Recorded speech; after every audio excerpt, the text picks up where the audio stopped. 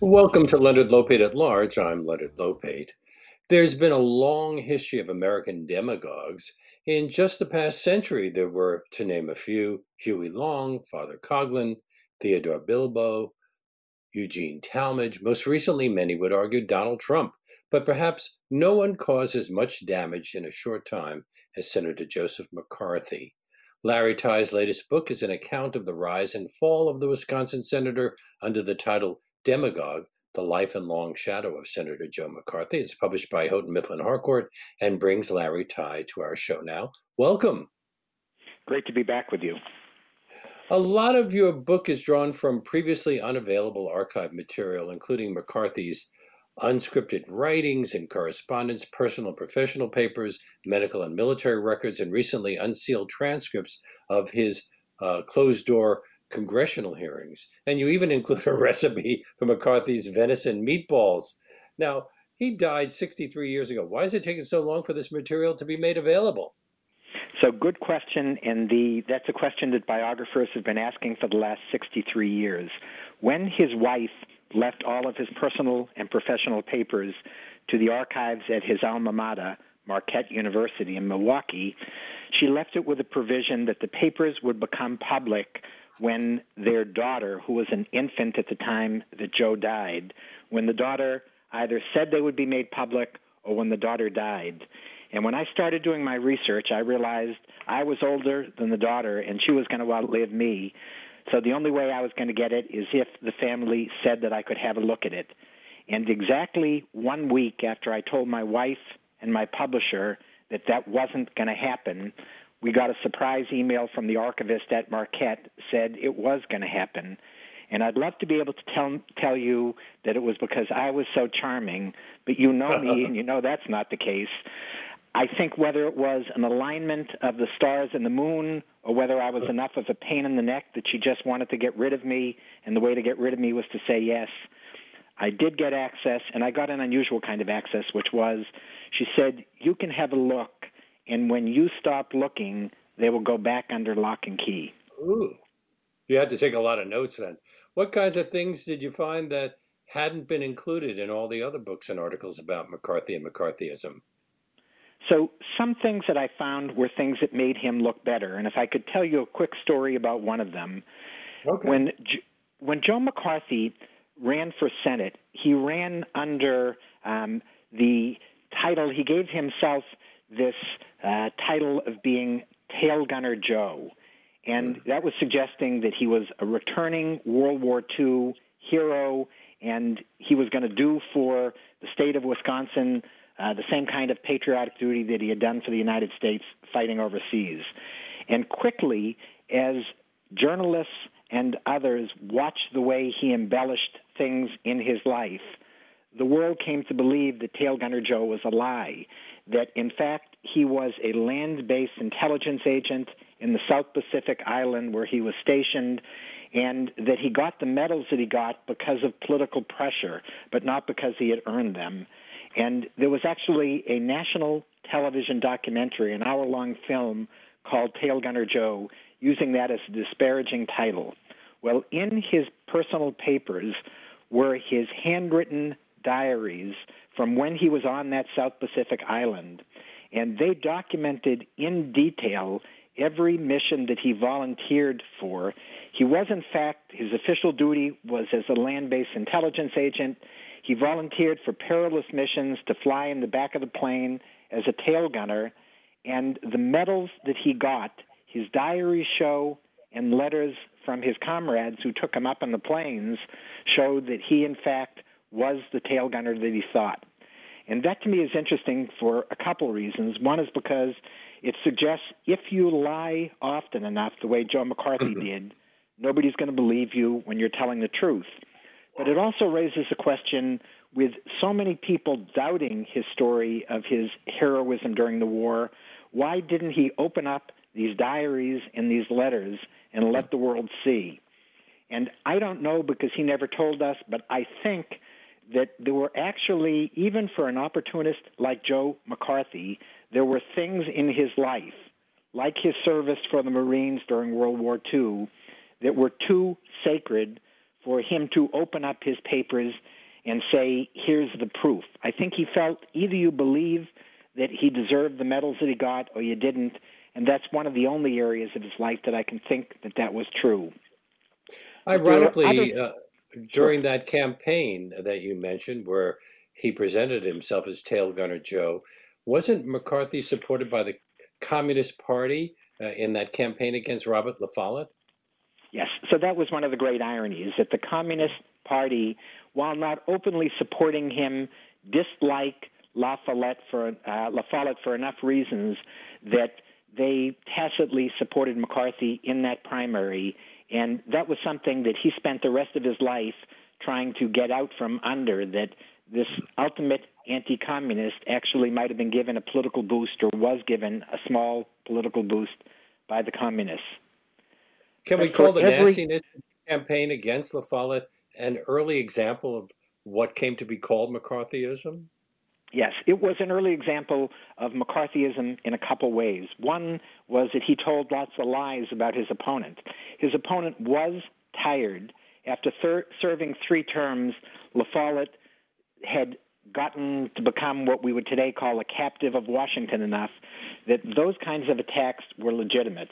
But McCarthy invented things on everything from his being a Virginia squire who was more interested in his estate in Virginia than in Wisconsin. And in fact, the house he had bought in Virginia was a beat-up old house. He never really lived there. McCarthy embellished in a way that would become his trademark, but he also did something before he had actually entered that race, which was make a political transformation that was something that very few people paid attention to, was one of the biggest flip-flops in American political history.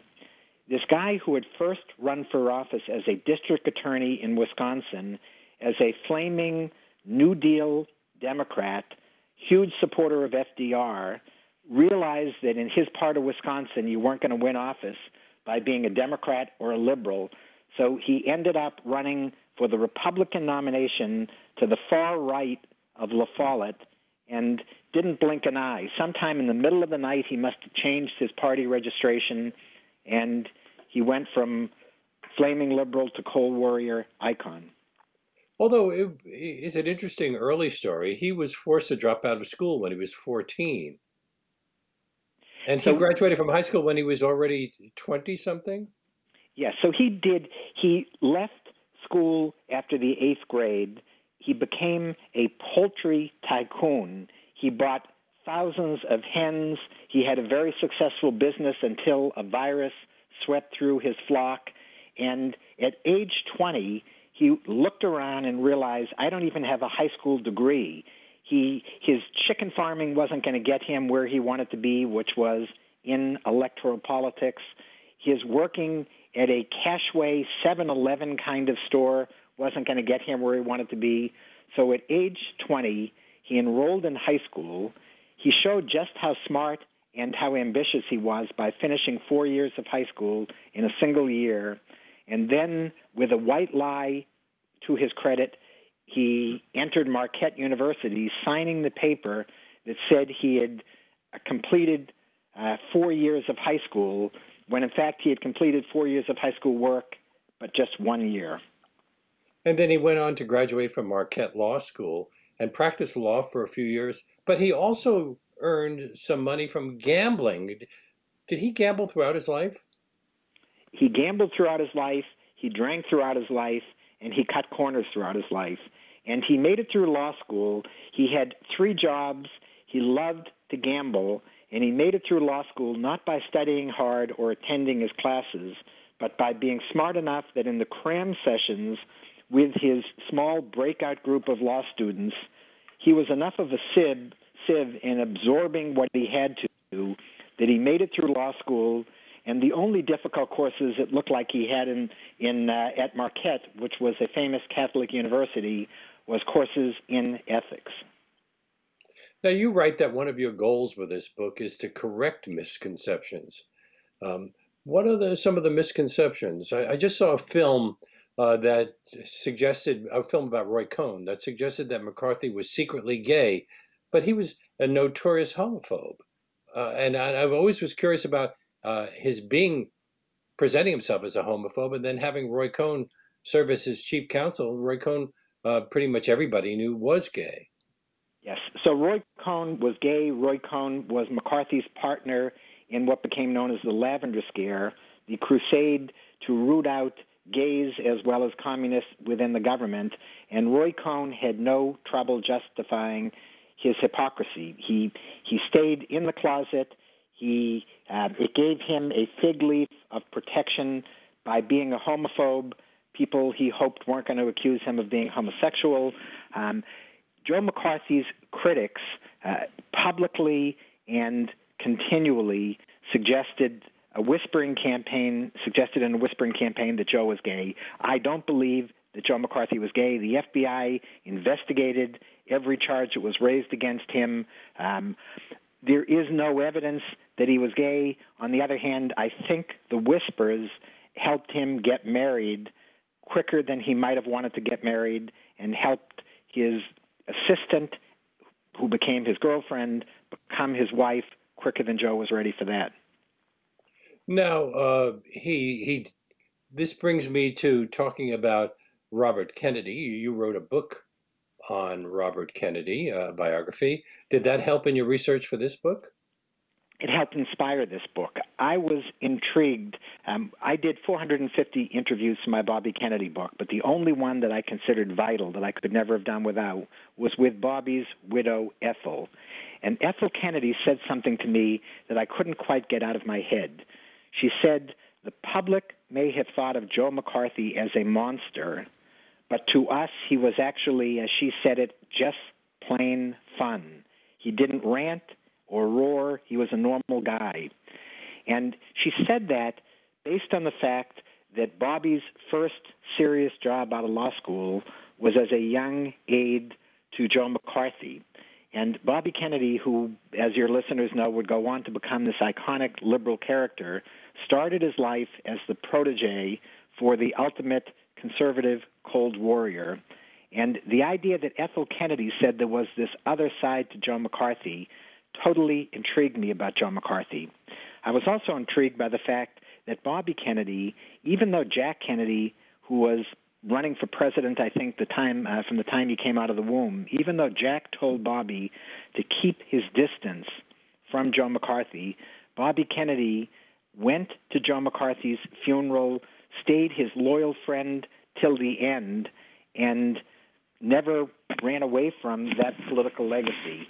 So the idea that we had these two characters, one who started life as a liberal and became an arch-conservative, and the other who started life as an arch-conservative and became an iconic liberal, their paths crossed, their trajectories crossed, and the whole experience with Bobby made me intrigued to try to get at that other side of what Joe McCarthy had that made Ethel Kennedy fall in love with him.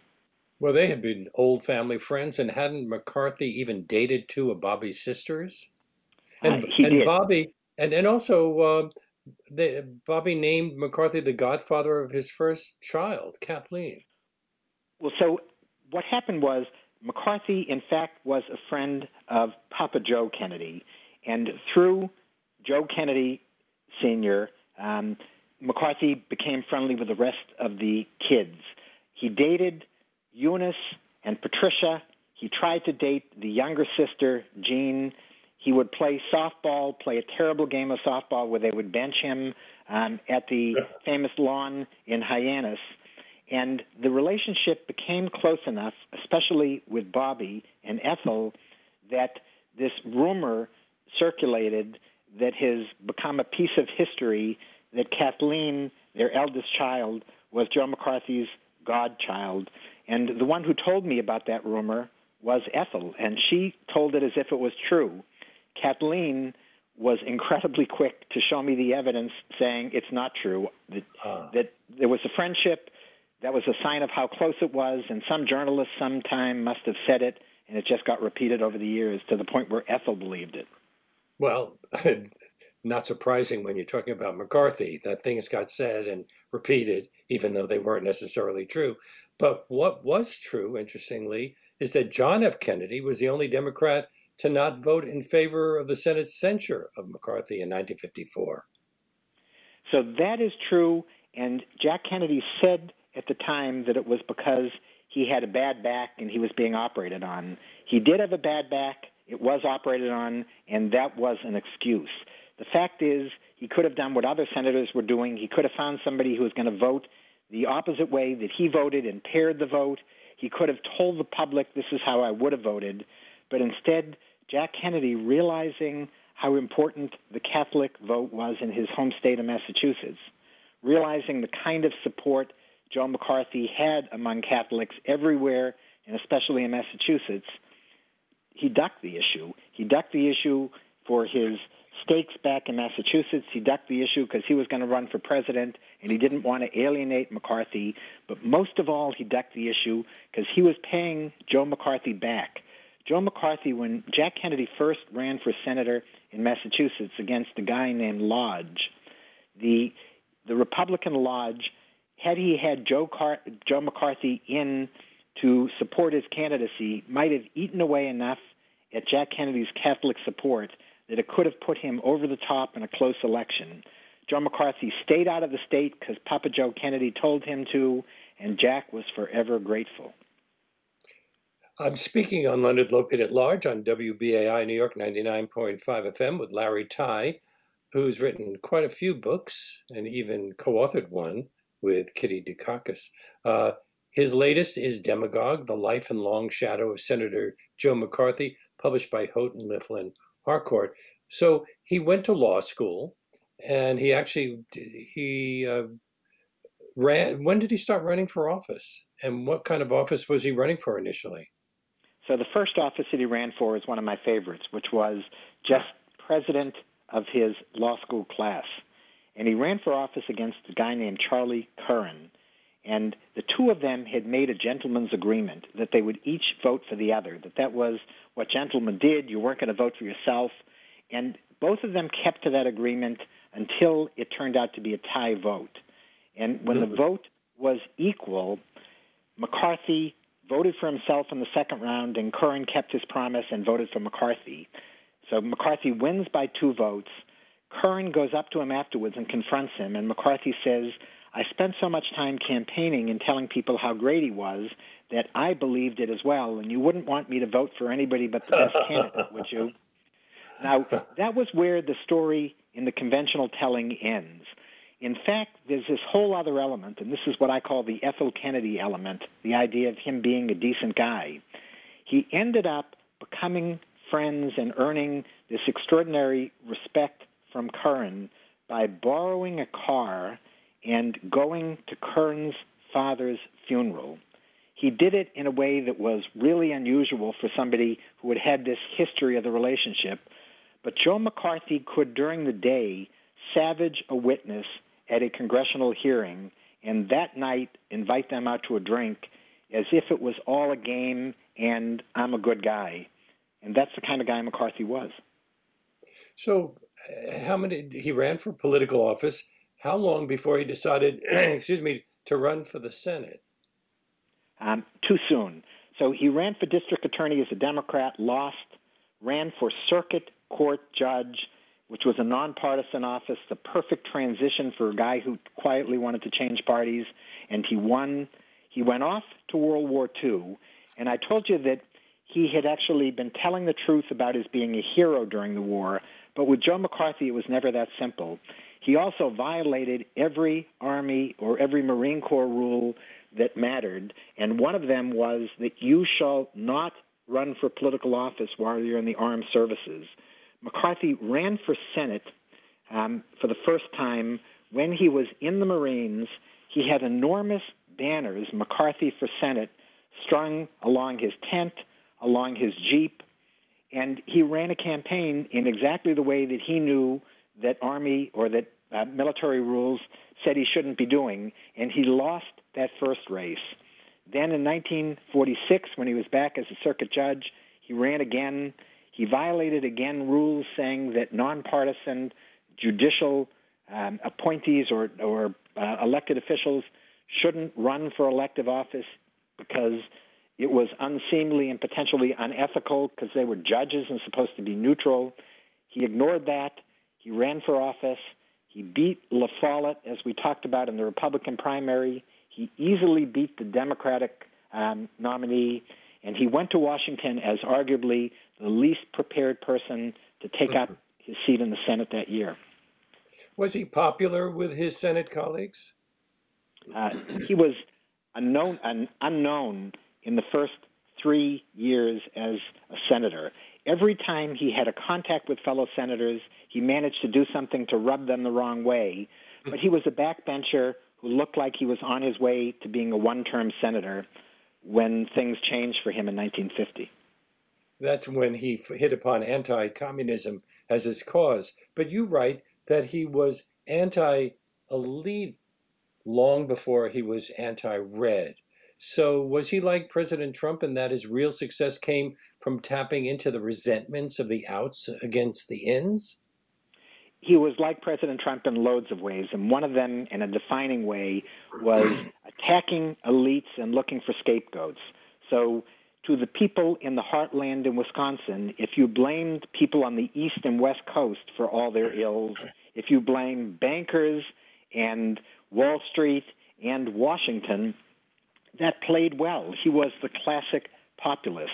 Long before he knew anything about a communism issue, long before he went after gays, it was anti-everything that small-town Wisconsin resented. But was a turning point on February 9th, 1950, when he spoke at a Lincoln Day dinner in Wheeling, West Virginia? You say, was that the turning point when he made that, what you say was a last-minute decision to substitute a talk on housing policy for a speech that alleged that communists had infiltrated the U.S. State Department? Yes. So there's a famous Republican event every year called the Lincoln Day Dinner. And to honor the birthday of Abe Lincoln, senators and other prominent Republicans were invited to give speeches all across America and still are. And if you were a prominent senator, you get invited to give a speech in New York or Boston or San Francisco. If you were Joe McCarthy and this kind of backbencher, you're invited to give a speech in a place like Wheeling, West Virginia, where nobody's going to pay attention. He goes there that night, eager for one thing more than anything, which is to somehow matter. He was looking for an issue that he could grab onto that would give him the spotlight and save him the embarrassment of going down to an electoral defeat in 1952. He shows up at that dinner with two speeches, and as you say, one of them is a snoozer on national housing policy, which is something he actually knew something about. Had he given that speech that night, you and I wouldn't be here 70 years later talking about Joe McCarthy. But instead, he reached into his briefcase for the barn-burning speech that if we were doing this on television instead of radio, I'd be waving a sheaf of papers in my hand, because that's what Joe McCarthy did that night.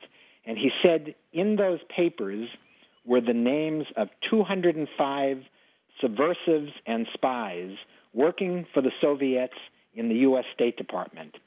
He recognized brilliantly that while lots of people had been anti-communist before him, that the idea of, instead of generally saying there are traitors out there, the idea of being able to name the traitors and count them, he said he had the names, he said there were 205 of them.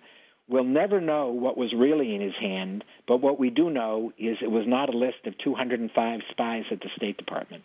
Because after that speech, he headed off on a cross-country tour, and the number of Communist Party members he claimed were working in the State Department kept changing. A few days later in Salt Lake City, the number was 57, not 205. And when news reporters were asked for proof, didn't he tell a reporter that he got the number 57 from the bottle Heinz 57 ketchup on a So speaker's that's my table? favorite. That's my favorite explanation. He didn't say it, but somebody said it about him. He was a big hamburger eater, and that he had gotten it off the Heinz 57 bottle. Wherever he got it, he was brilliant at recognizing if you're going to break a big story like that, charging that President Truman was hiding 205 spies or 57 spies at the State Department. If you're going to break a story like that, you don't do it in your New York or in Washington, where there are sophisticated reporters who know who to call at the State Department on a minute's notice to get their reply.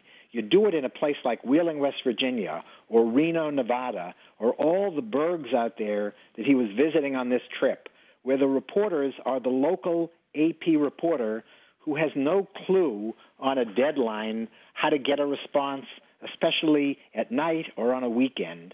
And McCarthy understood the rules the press played by in those days, and he played the press according to those rules. And what happened after his Wheeling visit was he ended up on the front page of every newspaper in America. The crusade was born, and this guy wasn't about to turn back. And the fact But that he might have... wasn't he I'm just sorry, go. following Truman's lead? I'm sorry. Finish what you were saying. Yes. No. So you're exactly right. He was following Truman's lead. And in fairness to Joe McCarthy, the whole question about the loyalty of people in the government was one that Harry Truman, who ended up becoming McCarthy's harshest critic, he had set up all these loyalty tests for employees playing into the hands of anti-communist crusaders and going beyond. There were Soviet threats then. There were spies, probably in the State Department. The problem was that neither Truman's loyalty oaths nor McCarthy's made-up fraudulent lists were going to catch those spies.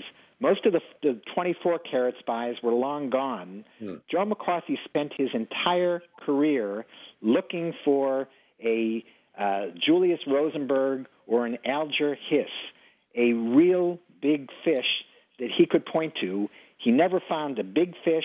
He never found an especially small fish. He only found fish that smelled. Now, Truman's 1947 loyalty order identified 299 subversive organizations, including the Jewish Culture Society, which sounds to me like a bit of anti-Semitism, despite the fact that we recently had gone to war with Nazi Germany.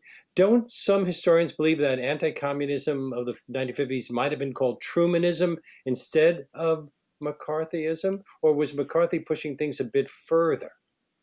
So I think it could have been called Trumanism. It could have been called Dyeism after the first and most powerful chairman of the House Un-American Activities Committee, Martin Dies.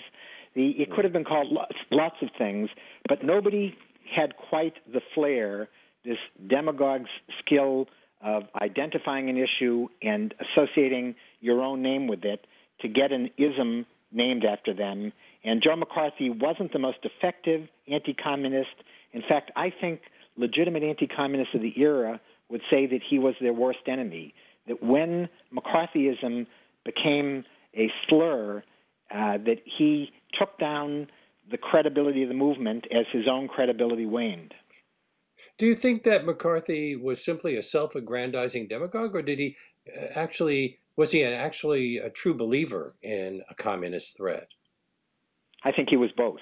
I think he started out as an opportunist looking for any issue, and one that he knew very little about, he was willing to embellish and outright lie about, and that was the way he launched his career as an anti-communist in the most cynical way. But I think by the end, by the time he was repudiated, by the time he took on the U.S. Army, I think he had become a true believer in his cause, and the two strongest supporters of McCarthyism and of McCarthy were Joe McCarthy and his wife, Jean.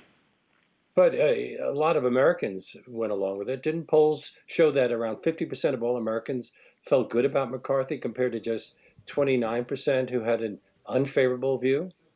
Yes, so George Gallup told us that at the start of 1950, 1 in every 2 Americans thought that Joe McCarthy was a great guy and doing a good job. And that the American institutions were infested by communists who were under the control of the Kremlin? Absolutely. So all the polling that Gallup and others were doing back then said that people believed in McCarthy. They believed that communists were not just a threat overseas, but they were a threat in our own government. And that 50% number, to put it into context, that made him, as a national figure, the second most popular guy out there in that era. The only politician in America who was more popular than Joe McCarthy was our war hero, President Dwight Eisenhower. And we'll get to him in just a moment after we take a little break. This is WBAI New York 99.5 FM. You're listening to Leonard Lopate at Large. Oh, I'm the best investigator in the Senate Hall. Who cares about the evidence? I use a crystal ball. I've taught J. Edgar Hoover and his Boy Scout FBI that proof is not required when you're out to catch a spy. When I started chasing communists, I claimed 205. And then I swore 'twas 81 to keep the thing alive. Then 57 varieties of reds and pinks galore. They're climbing on the ceiling and they're creeping on the floor. Toodly-doo. Try to sue. Before we get back to my conversation with Larry Tye, I'd like to take a few minutes to ask you to consider contributing to this station to help us weather the storm of financial problems that the pandemic has rained down upon us here. We need all of our listeners who can to step up right now and go to our website, give2wbai.org. That's give and then the number 2, wbai.org, or call 516-620-3602 to help keep this show and the station on the air. Again, that number is 516-620-3602. And an especially helpful way to support WBAI throughout the year while spreading out your financial commitment so that it's only a small amount taken out of your credit card or bank account each month is to become a sustaining member of this station, or what we call a BAI buddy. BAI buddies are the backbone of our financial support here at BAI, but we've lost a good number of them to the financial hardships that the coronavirus has brought. Joining me now is my executive producer, Jesse Lent, to tell you about a special gift that we're offering anyone who signs up now to become a BAI buddy. Hi, Jesse. Hi, Leonard. Great to be here. Yes, anyone who goes to the web right now at give2wbai.org or calls up at 516-620-3602 and becomes a BAI buddy, a sustaining member like Leonard was just talking about, for the monthly amount of $10 or more. If you do that today in the name of Leonard Lopate at Large, you'll get a free copy of the book that Leonard and Larry Tye have been discussing. This is, of course, Mr. Tye's book, Demagogue, The Life and Long Shadow of Senator Joe McCarthy.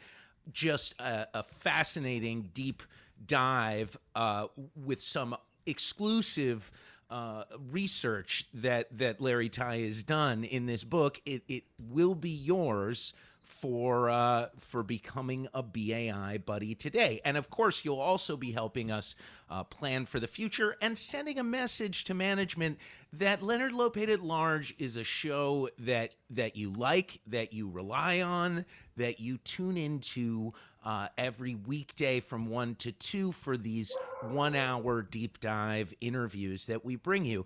And you know, Leonard, as we've talked about a bunch, this week is kind of fun because this is one of those weeks where we've been able to work an overarching theme together. You know, we're going to be off the air the next couple days, but when we come back on Friday, we're going to have Heather Cox Richardson discussing how the South won the Civil War, her book, Oligarchy, Democracy, and the Continuing Fight for the Soul of America. So it's Civil War on Friday. Today is McCarthy. Yesterday was Hollywood and the bomb, and you know, so obviously we're trying to even have a broader scope this week, I guess, right? And I want to remind our listeners that we are totally listener supported. Unlike other, even public radio stations, we don't run ads or the equivalent of ads. We don't take money from foundations.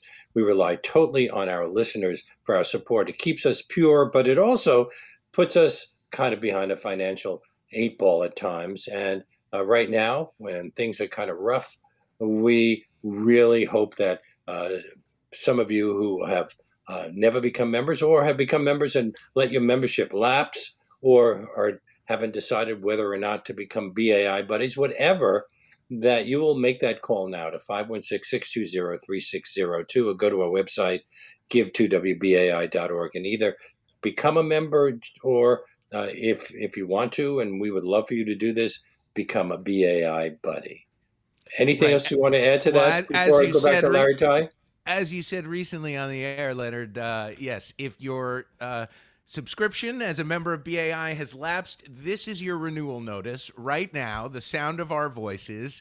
And yeah, I mean, one last time to give the number out, 516-620-3602, or you can go to the web, give2wbai.org. That's give, then the number 2, wbai.org. If you become a BAI buddy, that's someone who makes a sustaining pledge each month of $10 or more, we'll send you a free copy of the book that Leonard is discussing, Larry Ty's Demagogue, The Life and Long Shadow of Senator Joe McCarthy. But whatever level you're able to step up, and whether the book, having a copy of the book matters to you or not, maybe you've got a giant stack of books you're getting through, what we need is our listeners to help this show stay on the air, because as it is a desperate time for so many people right now, and obviously we'd never ask anyone to give who isn't able, it's a desperate time at BAI too. You know, we're fighting for our survival in what is a very difficult funding model during a pandemic, but there have been some bright spots. Some of you have been stepping up, and thank you so much for that.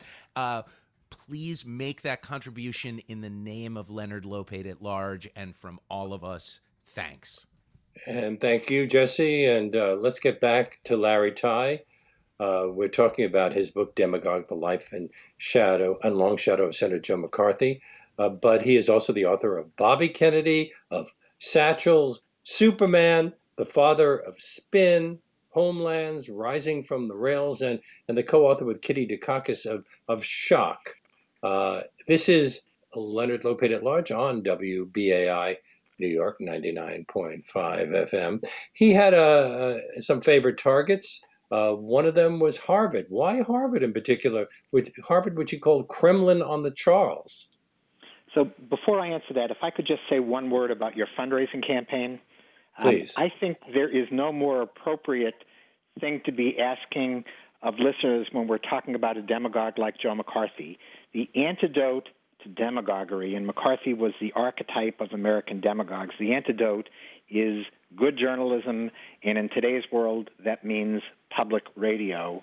And I'd like to offer something. I don't know if any listeners care about it, but anybody who calls in and gives the fundraising person your address, if they would want it, I'd love to send them a book plate personalized for them on the book that they would get as part of their reward for calling in. But I think that so going to your question about McCarthy, and remind me well, I was asking about why Harvard in particular. Why Harvard? Was that something that played well to his supporters? It played well in two ways. One is it played well because Harvard was the ultimate representation of the Eastern establishment that McCarthy was railing against, and that worked for him and other populists. And the other was because the guy who was taking over as president of Harvard, a guy named Nathan Pusey, who was the long-serving president, had been president of a college in McCarthy's hometown of Appleton, Wisconsin, named Lawrence. And when he was at Lawrence, one of the things that he did in his later years there was took on Joe McCarthy. He became one of his staunchest critics. And McCarthy never attacked him when he was at Lawrence because he was too powerful in his hometown. But as soon as almost the moment that Pusey was named as the new president of Harvard, McCarthy went after him and others at Harvard and said that that was a place that was training our smart young men by turning them over to communist professors and a communist or a left-wing president of the university. And again, his proof was almost non-existent, but the temptation to attack an Ivy League target was extraordinary. McCarthy looks very much like a bully in all of the TV footage I've seen of him, but you say he knew how to play the righteous bully in a way that made money for the media. So he was a media darling? So he was a lot like a politician in Washington is today. He was somebody who rose to prominence because the media gave him extraordinary play. It didn't take him very seriously at first, and it gave him exactly the front page headlines that he wanted and that increased his popularity. But he also understood the way the media worked. He worked deadlines of reporters brilliantly. He charmed them. But when the news got bad, McCarthy knew to attack the newsmen. And he knew that that would play. He put them at times in dangerous situations where he'd call out a newspaper reporter at a public event and the crowd would get angry and nasty. And so McCarthy had it both ways with the press. That sounds familiar. He still many politicians, celebrities, and much of the press treated him well, although Time and Life magazines initially confronted McCarthy. What led them to back off and eventually even applaud his work? It was McCarthy's ability to exact vengeance. He would exact vengeance partly by, as I said, calling out and naming individual reporters and inventing charges against them. He would exact vengeance in another way, which is going after the financial supporters of the media outlets and telling advertisers to boycott them. And he did that most effectively in a way that resonated across the media world with the most well-read columnist in America of his era, a guy named Drew Pearson, who was the bravest of the early journalists in going after McCarthy. History has given us the story that the guy who slayed the dragon was Edward R. Murrow, that it was Murrow who took down McCarthy. Murrow, if he were around, would be the first one to admit that he was late to the game, and it was print reporters like Drew Pearson and reporters for the Washington Post and the New York Times who, at great peril to themselves, took on Joe McCarthy. Drew Pearson ended up paying two prices for making McCarthy his enemy. One is his biggest sponsors backed down on supporting his radio show, and the other is that he actually was physically accosted by McCarthy, and they had to be separated by the great Quaker peacemaker Richard Nixon when they were at a Washington supper club and got into it with one another. The one Republican senator to firmly defy McCarthy was also the Senate's only woman, Margaret Chase Smith of Maine. So she took him on. Go ahead. She took him on early, and she penned what she called a declaration of conscience, which was basically suggesting that rather than his enemies being un-American, that all of Joe McCarthy's tactics were distinctly un-American. She had 6 Senate co-signatories. McCarthy attacked her immediately by getting her thrown off his committee and branding her. He was a brilliant name caller, and again in a way that seems familiar, and he called her the Snow White and her 6 dwarfs. Now, President Eisenhower worked behind the scenes to help bring McCarthy down, but you dubbed him the enabler-in-chief and accused him of a policy of appeasement against McCarthy. So I base that on a lot of things, but my most compelling evidence was what Eisenhower's own brother Milton said. Milton Eisenhower, from the time that Dwight was elected president at the end of 1952, Milton Eisenhower whispered in his brother's ear, saying, "Give up some of your popularity and take on that bully Joe McCarthy." And Eisenhower told his brother and anybody who would listen, McCarthy has to bring himself down, or his fellow senators have to bring him down. He always had an excuse why he couldn't do it. He said McCarthy would eventually crumble. He did work quietly, but not nearly quickly or effectively enough behind the scenes. And during the 2 years that he waited, McCarthy destroyed careers and actually had people committing suicide. And if there were no price to pay, I would say Eisenhower did it wisely, like the general who waited to marshal his troops. But too many people suffered in the interim, and Eisenhower was too popular to let him get away with waiting as long as he did. Do you think that things would have worked out differently if McCarthy hadn't tried to smear Army General Ralph Zwicker, who had been a hero on D-Day and also was a World War II comrade of General Eisenhower? Yes, so I think McCarthy failed to see, having taken on effectively the State Department, the Voice of America, the government printing office, and lots of others, he failed to see that there was one institution in America that was too big to bully, and that was the armed services. He also went after General Marshall, didn't he? He went after the ultimate war hero, General Marshall. That's another place where Eisenhower and Marshall were great buddies, and Eisenhower never delivered the incredible speech that he had written attacking McCarthy for attacking Marshall. That speech went unread. McCarthy went on attacking generals. He accused Marshall, this extraordinary figure who had been a World War II hero, was Secretary of State and Secretary of Defense. He accused him of perpetrating an infamy so great as to dwarf any other in our history. Just the rhetoric was extraordinary, and ultimately McCarthy got his comeuppance because finally the Army developed backbone, and Eisenhower did, and in the most famous hearings that the Senate had ever held, the Army-McCarthy hearings, McCarthy was exposed to America, to TV viewers all across the country, as the town bully that he was. It got great TV ratings. So you're saying that the way he blustered and ranted turned public opinion against him? Yes. So again, when you look at the history books, the wonderful, simple answer at the moment that spelled Joe McCarthy's downfall was when a smart, Harvard-trained lawyer named Joe Welch stood up and said, when McCarthy attacked Welch's young associate and said this was a guy who had communist influence, Welch stood up and said, because he had belonged to the National Lawyers Guild. Exactly, the National Lawyers Guild. Which he said was a legal arm of the Communist Party. Was it? Was it even leftist?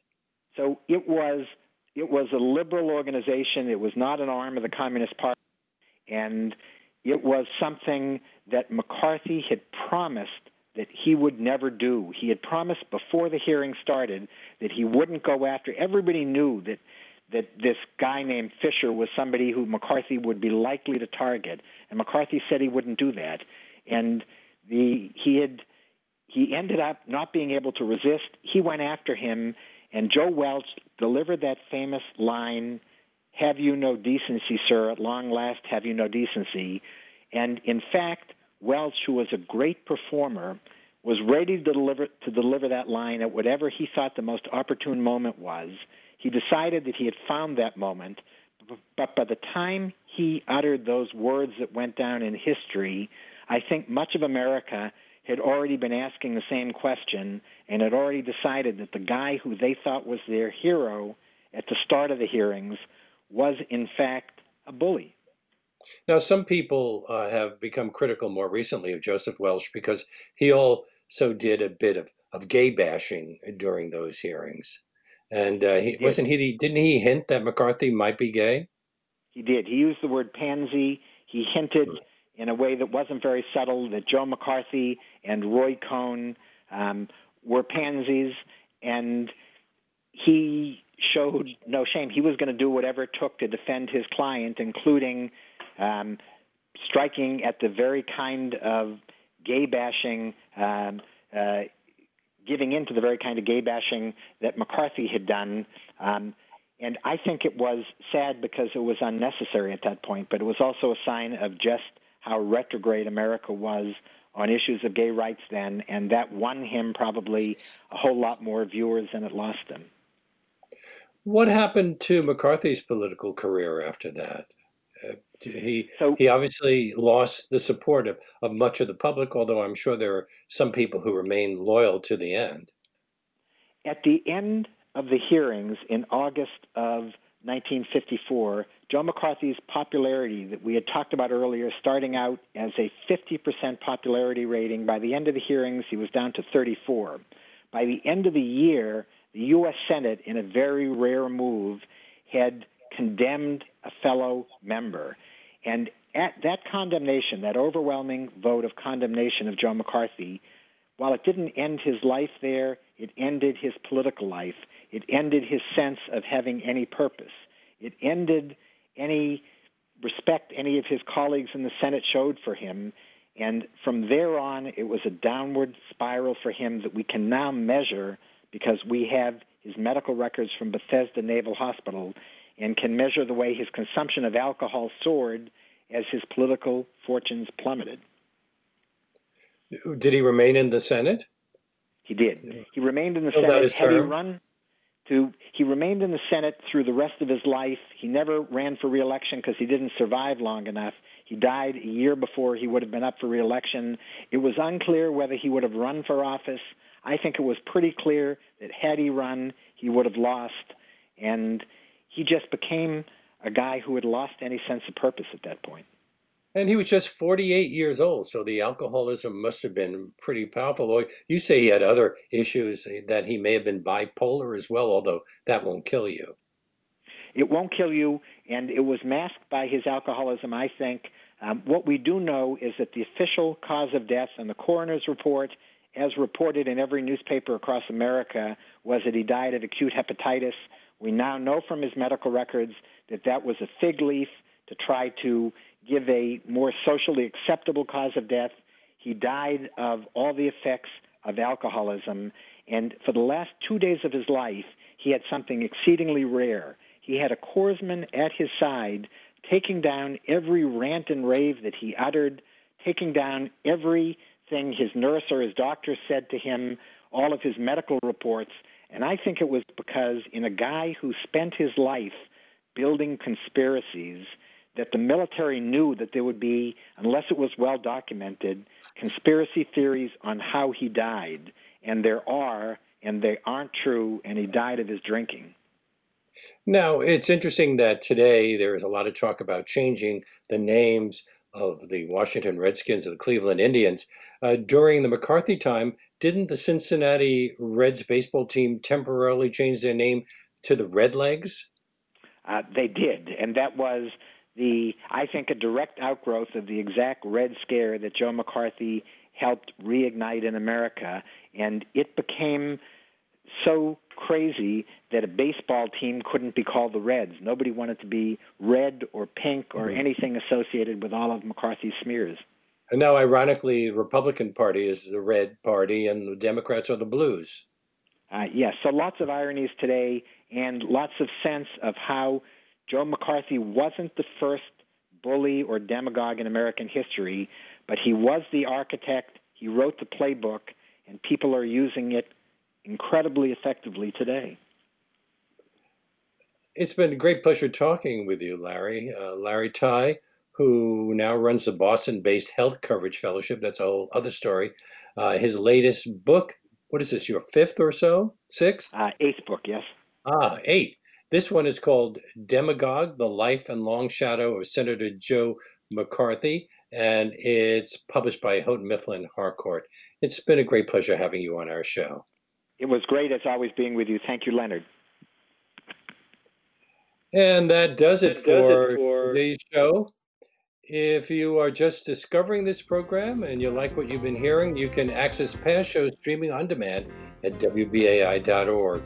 We're also available as an iTunes podcast, and you can find links to all of our past shows on our website, LeonardLopateAtLarge.com.